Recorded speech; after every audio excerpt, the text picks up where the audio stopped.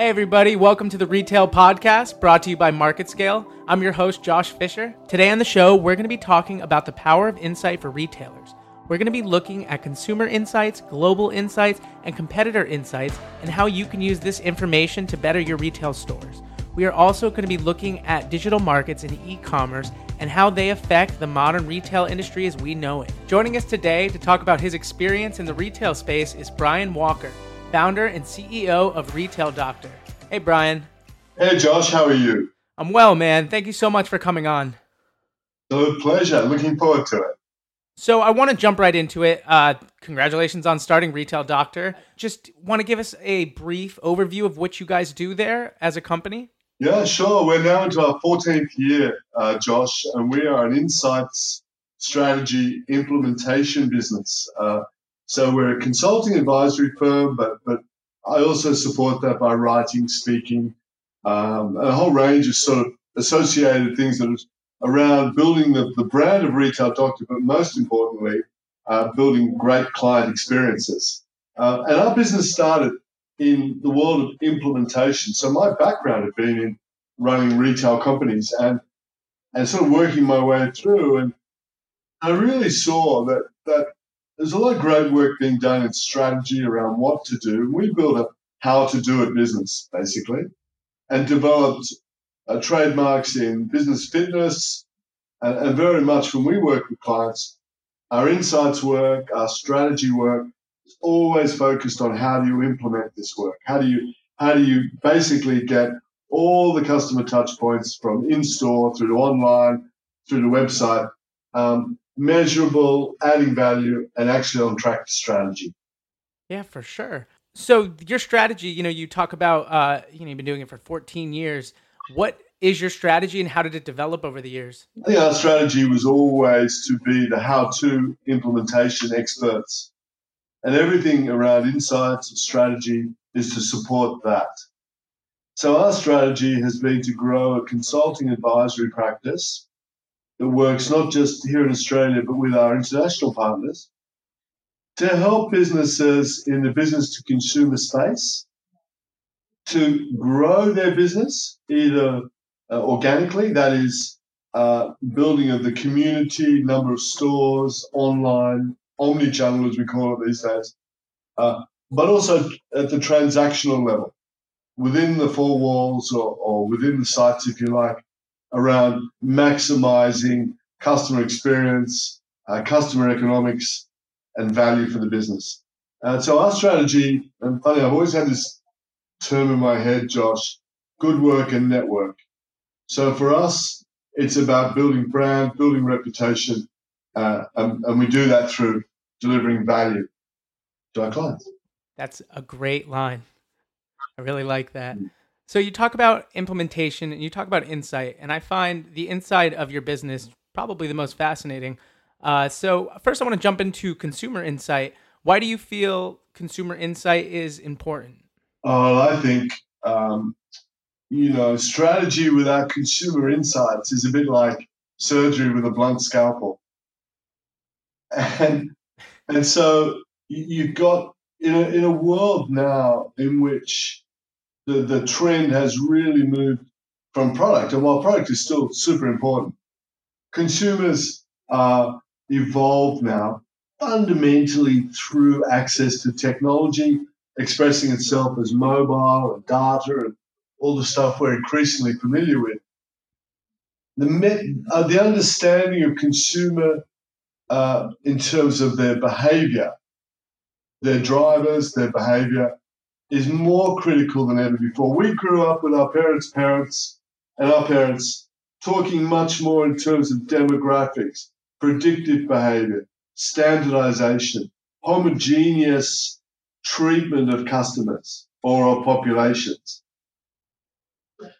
However, what we've learned over the years is that the trends are very much in really good, incisive psychographics, neuroscience, behavior understanding, and the science of behavior, such that, we have neuroscientists programs and neuroscience qualified and mathematicians on board and analysts on board to understand increasingly the fine point between big data and personality trends, personality profiling, a lot of what I've touched on. And the intersection of that is really deep consumer understanding. When you have that, you're then able to start to look with more context around market opportunity. And then the third element, which I can touch on at any time, is cultural fit, capability, and capacity of the organization you're consulting or advising to. So consumer insights has risen to the fore. And personally, I think I knew 4 or 5, even 6 years ago, that viable consulting and advisory had to be predicated on good, relevant consumer insights and market and global insights. The other things that have happened, if I may, is that I learned that demographics have a place, but increasingly consumer profiling and understanding of consumer personalities is really the driver to behavior. Let me give you a quick example. Let's say that a client came to us and said, we want to open a business in London, and we want to target men aged 64 and above earning over £1 million each, domiciled in London. In a classic demographic study, we would bring back information on the primary market containing Prince Charles, the probable future King of England, and Ozzy Osbourne, the Black Sabbath singer.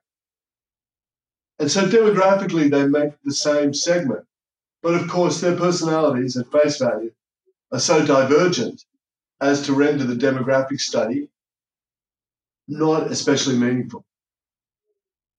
So anyway, so we've done a lot of work in that space, and we're pretty fine-tuned there. No, it makes sense. And just, you've been doing it for 14 years, but as you said, it's just this uprising of digital media and e-commerce. How have you seen things change since when you first started till now, and how are you keeping up with everything?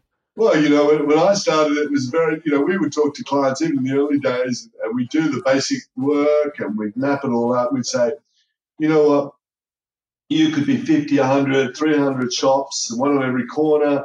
And it was very much about product was king. In Australia has one of the highest world's per capita density of shopping centres. We've got something like 1,350 shopping centres supporting what is predominantly 25 million people, predominantly on the East Coast and to a lesser degree on the West Coast. So very concentrated. So malls are a way of life for Australians. So that's the starting position, really. But now we look very much in what we call the retail ecosystem. So we look at the way businesses have their point of difference, their advantage, where that lies. And that's informed by consumer market and so forth. And then we talk much more about building this concept of community. And so it may not be as many physical, in fact, it won't be as many physical stores. It'll have a much stronger online social componentry. It'll have a slightly different org structure than what it did years ago. Its capital will be as much in digital investment, business information systems investment, as it is in the physical hub. We still very much have the view that the physical store is the jewel in the crown. And that does vary a little bit category by category, but it is at the heart of it. But even the physical store is changing, as you know only too well and your listeners know only too well. We look at the United States as a bit of a weather vane of what's going on in that sense. And so those fundamental changes are such that, to encapsulate it, it's grown from bringing people to the brand to bringing brand to the people. And that implies this conceptual thinking of changing the classic pyramid of 14 or 10 years ago completely on its ear. And also the other issue is that we see, and you live with it, but we're seeing the beginning of the Amazonian Alibaba type models. And we're starting to get a clearer definition between shopping and buying. And buying is very much the domain of those sort of models in that sense. And the shopping environment is the physical, experiential, aspirational model supported ably by fulfillment and getting the product out to people much more quickly. The thing to say too, of course, is that as I say this, Australian retail is about 320 billion Australian, and online sales, whilst growing in double digit, on average, are still only around about 9% of sales. But the vast majority of retailing is still done in stores, but the vast majority of research, pre-purchase, if you like, is done online, particularly for larger ticket items. So it is this building of the retail ecosystem that's much more the change. On a global level, how are people buying on a global scale? Oh, well, what I've just touched on, I think, is really an indicator of where it sits in the developed markets. We've seen some interesting stuff that's showing us that online will be, on average, 20% by 2020. That feels a little bit bullish from the Australian perspective. But globally, it's probably pretty close, and 30% by 2030, Josh. So I think what I've sort of tried to demonstrate today is really the trend globally. We're seeing that in the UK, Europe, United States, Canada to a slightly lesser degree. And so what we're seeing globally, to your question, is a dramatic transformation in this thing called retailing.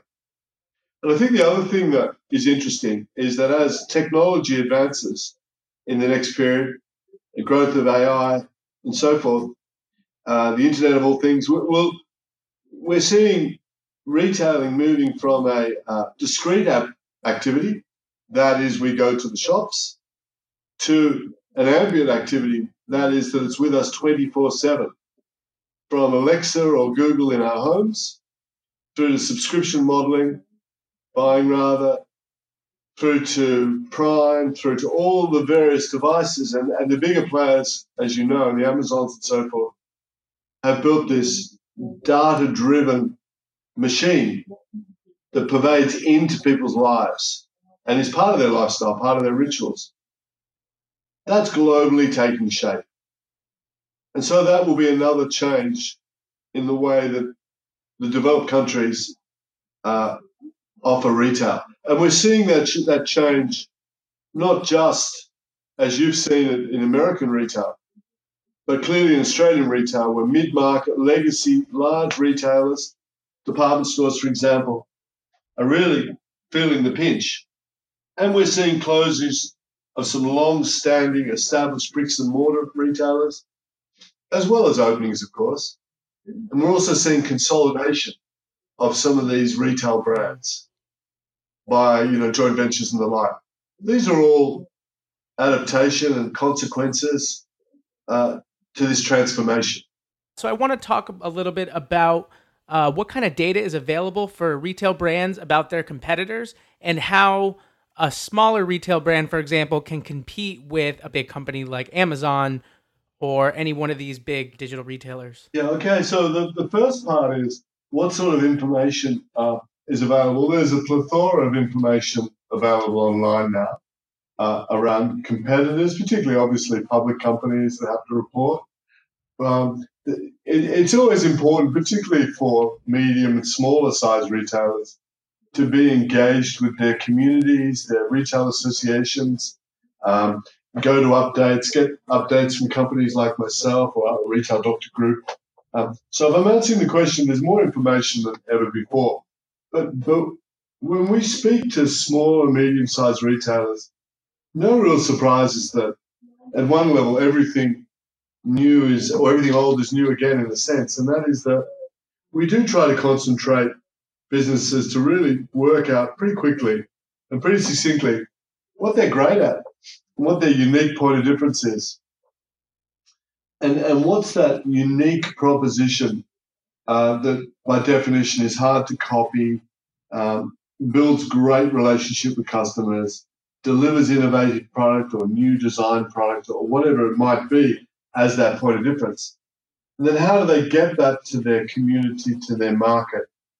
And it sounds so simple, doesn't it? But, over the years, I think that the businesses that we've worked with in the initial stages that have an aligned, coherent, clear purpose, point of difference, are probably not in the main, to be honest. They're there, but the majority tend to have different views on strategy, different views on uniqueness of offer.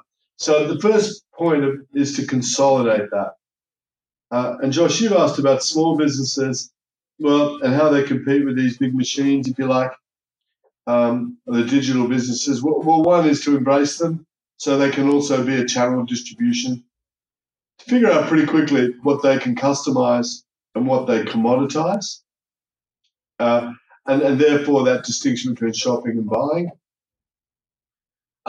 Have a really good, simple business information system. You're able to get nice data, nice metrics, good CRM platform. So you're able to pick up, and build really, really nice data on your own customers that helps the customer experience. And to think about retailing in 3 stages effectively.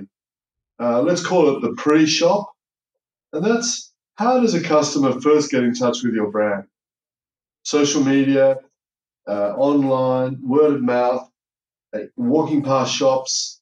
What is the way that they first get in touch with the brand? And therefore, how do you capture that? And then when you bring them into the shop, what is it that's a bit unique around product, experience? Has the shop and the business got an educational point of view or point of difference? Is it a bit inspirational? Is it much better priced than competitors? And it's tricky to compete on, generally speaking, on price and speed and convenience, because ultimately that's kind of the domain of the Amazon, Alibabas, and growing. And again, I'm excluding supermarket type businesses just for a moment. But if you can create personalized relationship, if you can create uniqueness in product, if you can create nice fulfillment either side there, and in the shop environment, if you can just make it more interesting to increase dwell time. We've got a client, for example, in the woodworking business where we've moved them very much into not just selling the equipment to make spoons and tables and so on, but to have showrooms and classrooms and teach people how to actually use these tools to carve out products. And then we get into a whole different category of enthusiastic hobbyists. And so you create your community there. Now that's very, very hard to replicate online, if at all possible. And then the post-sale. How many times do we leave a retailer and we never hear from them again? What does the retailer do to invite us back into that community? Is it newsletters? Is it VIP? Is it the teaching and the training type stuff? Is it segmented for kids or whatever it might be? What's it going to do that will keep me coming back and telling my friends? So we look at a very high level at those types of things, and then climbing into the economics of it and how to make it all work. But everything ultimately starts with what is my customer proposition and how have I got uniqueness in this offer? Where the challenges really start is where a business can't perceive its uniquenesses, tries to be all things to all people, hasn't structured its organization to have social media, online, digital parts. Now, that might be as much as 20 hours a week. Someone in the team is the social media and online expert.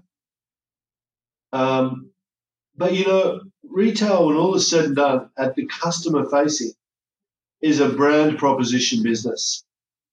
And underneath it all is the detail of how to give the customer everything that you can that he or she wants or needs. No, for sure. And I mean, at its core, it just sounds like you're telling a business, if you specialize in something, just do it the best of your ability, whether it's in store where you're actually going to be making an impression on a customer, and just being open and using social media to relate to your customers. Yeah, there's no great surprise that when you look at the bigger mass merchandise businesses that are the generalists, with some exceptions, the pain has been felt by those types of businesses because it's hard to specialize at that scale in just product range, because that area is the area that's the focus of the Alibabas and the Amazons of this world, and other marketplaces for that matter, the eBays and so forth. So if you're a physical retailer, you've really got to be thinking, okay, how do I move to this thing called retail ecosystem or omni-channel, and how do I do it in the respective steps relative to scale and grow? And the other issue is, honestly, you go back to the work of Sam Walton, and he would have said and did say, be really something in the minds of your customers. Stand for something. And I think that rings true. Definitely. I think so as well. And it's something that gets kind of lost in the big business. It's hard to keep track of all your customers when you have so many. So I think that's great advice. Yeah, we've touched on Amazon today, for example, Josh. I think they stand for something, actually. In terms of just, there are many layers to this business, but at a fundamental level, they're about getting product to customers quicker and more efficiently than their competitors. Oh, absolutely. And the rest of it, you just debate as to how they go about doing it, but that's fundamentally their raison d'etre. Where do you see the industry, the retail industry, going in the next 10 years, the next 15 years? I know you touched on it, just seeing how many people are going to be moving to the online marketplace, but what changes are you seeing as we continue on? Oh, I think that move from, into more sort of ambient shopping experiences. In other words, shopping or retailing will be with us 24/7. And it already is starting. And it'll pervade every aspect of consumers' lives, from our AI device informing us about the day ahead and the meetings, appointments, our schedule, to reordering our consumables like coffee and sugar for us, to providing the content we watch on television or on monitors, let's say, through to the way we will communicate with our communities. So, 3D printing, the talk about driverless cars, well, that'll have major impact over time on, shopping centres. We'll think of shopping centres, for example, very much as either big meccas and hubs, as many as some are, or will look much more at the community side of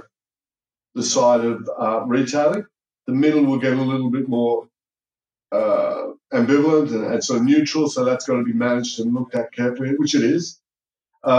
Consumers will have, basically as we do today, but a much faster, more powerful, all-encompassing, omnipotent computer at their fingertips. And so we'll know more about retail offering and consumer-type activity at an even more accelerated rate. And then the Internet of all things, of course, will link every single device. So the Internet of everything will connect all devices. Then you live in a world of a connected and even more connected, accelerated experience. And technology will add much more into really live time experiences for consumers. And we're seeing the beginning of all that. So it will be nothing in time to come for you to point your smartphone, Android or whatever it might be, at a screen, see an item that an actor is wearing, and it'll be delivered to you the next day or that day. It's crazy. I mean, these are all sort of a bit futuristic, but you can get this sense of the way technology will pervade and is pervading into the rituals of our life. Yeah. And no longer making it in time to come, inverted commas, necessary to go to the physical or retail environments, except very much dictated by the human experience. And instinctively, and in the psychology of human beings, in the vast majority of cases, we are social by nature. We want places of community, we want places of interaction, and we want to build on our neighborhood and our communities. And that's the big saving grace, I think, ultimately, of physical retail. Now, physical retail and digital are not mutually exclusive. The next wave will be how retailers cleverly, and they're doing it now, use technology in a number of ways. Digital marketing, branding, the message into people's homes, if you like, into people's minds and psyche.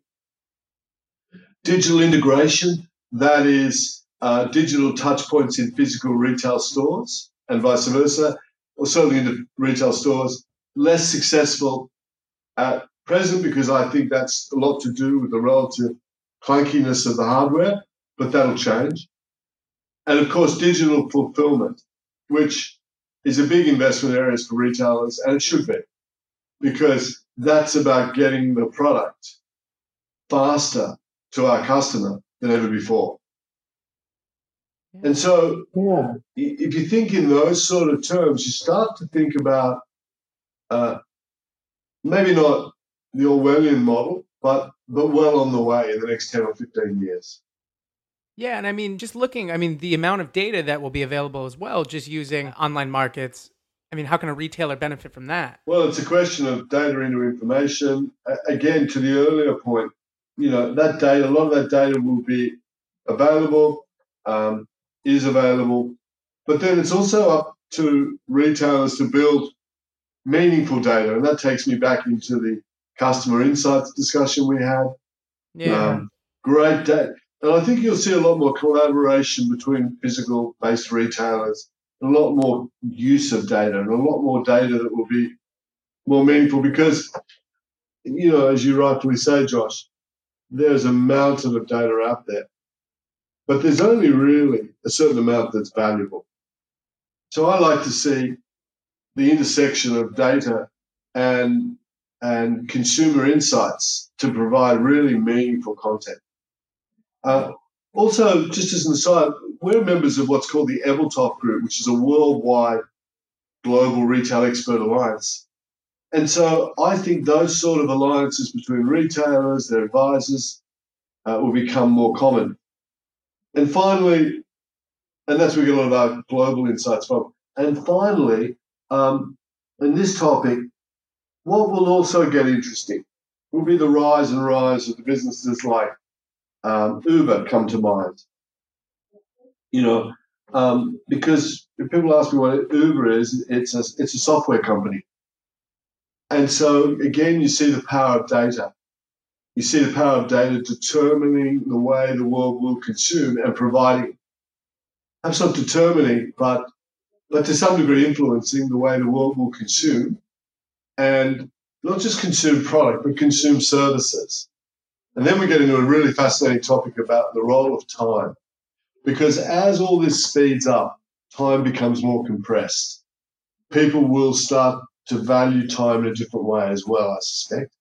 And they're going to look for these service providers as part of the management, if you like, of their available time. So who knows? We might see, who knows, Uber Bank, Uber Airlines. Yeah, no, that idea of time is it is so fascinating. Just people realizing with these things that make life so much easier, things so much quicker, the value of a minute or a day, and people try to cram in so much. And here's technology just making shopping, getting from point A to point B, getting food delivered, everything just so much easier. It's an interesting time. Well, Brian, thank you so much for coming on, man. Absolute pleasure. I was just going to say, and at the heart of it, for a retailer, it never, ever really moves away from having the right product at the right price, the right place, at the right time. It's just accelerating. Agreed. Pleasure to talk to you today. I hope the listeners get something out of this, and they're always happy to send a note to retaildoctor.com.au or to Brian at retaildoctor.com.au. I'm very happy to build on the topics. Sounds good, man. Thank you so much. And thank you, everyone, for listening to today's Retail Podcast. If you'd like to find out more or listen to previous episodes, you can go to marketscale.com/industries and subscribe to previous podcasts, articles, and video content from your favorite industries. I'm your host, Josh Fisher. See ya.